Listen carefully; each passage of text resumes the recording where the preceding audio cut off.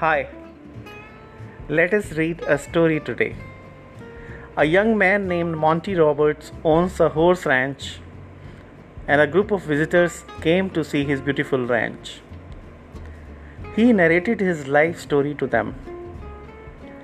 I want to tell you something about my life. It all goes back to a story about a young man who was the son of a horse trainer who would go from stable to stable, racetrack to racetrack, farm to farm, and ranch to ranch, training horses. As a result, the boy's high school career was continually disrupted. When he was a senior, he was asked to write a paper about what he wanted to be and do when he grew up.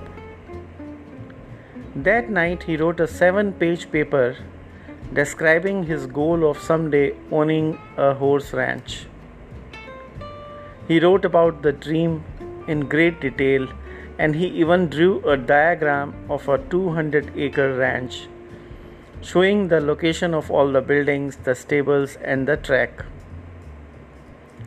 Then he drew a detailed floor plan for a 4,000 square foot house that would sit on a 200-acre dream ranch.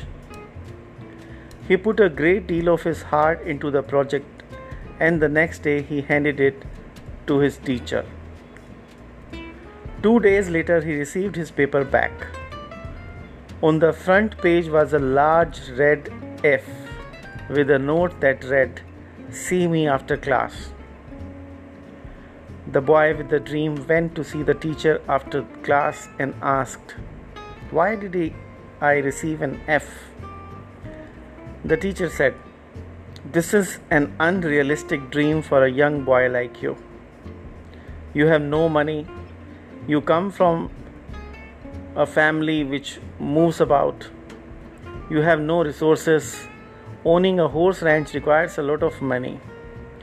You have to buy the land. You have to pay for the original breeding stock, and later you'll have to pay large stud fees. There's no way you could ever do it." Then the teacher added, "If you will rewrite this paper with a more realistic goal, I will reconsider your grade." The boy went home and thought about it long and hard. He asked his father what he should do. His father said, "Look, son, you have to make up your own mind on this. However, I think it is a very important decision for you." Finally, after sitting with it for a week, the boy turned in the same paper, making no changes at all. He stated, "You can keep the F, and I'll keep my dream."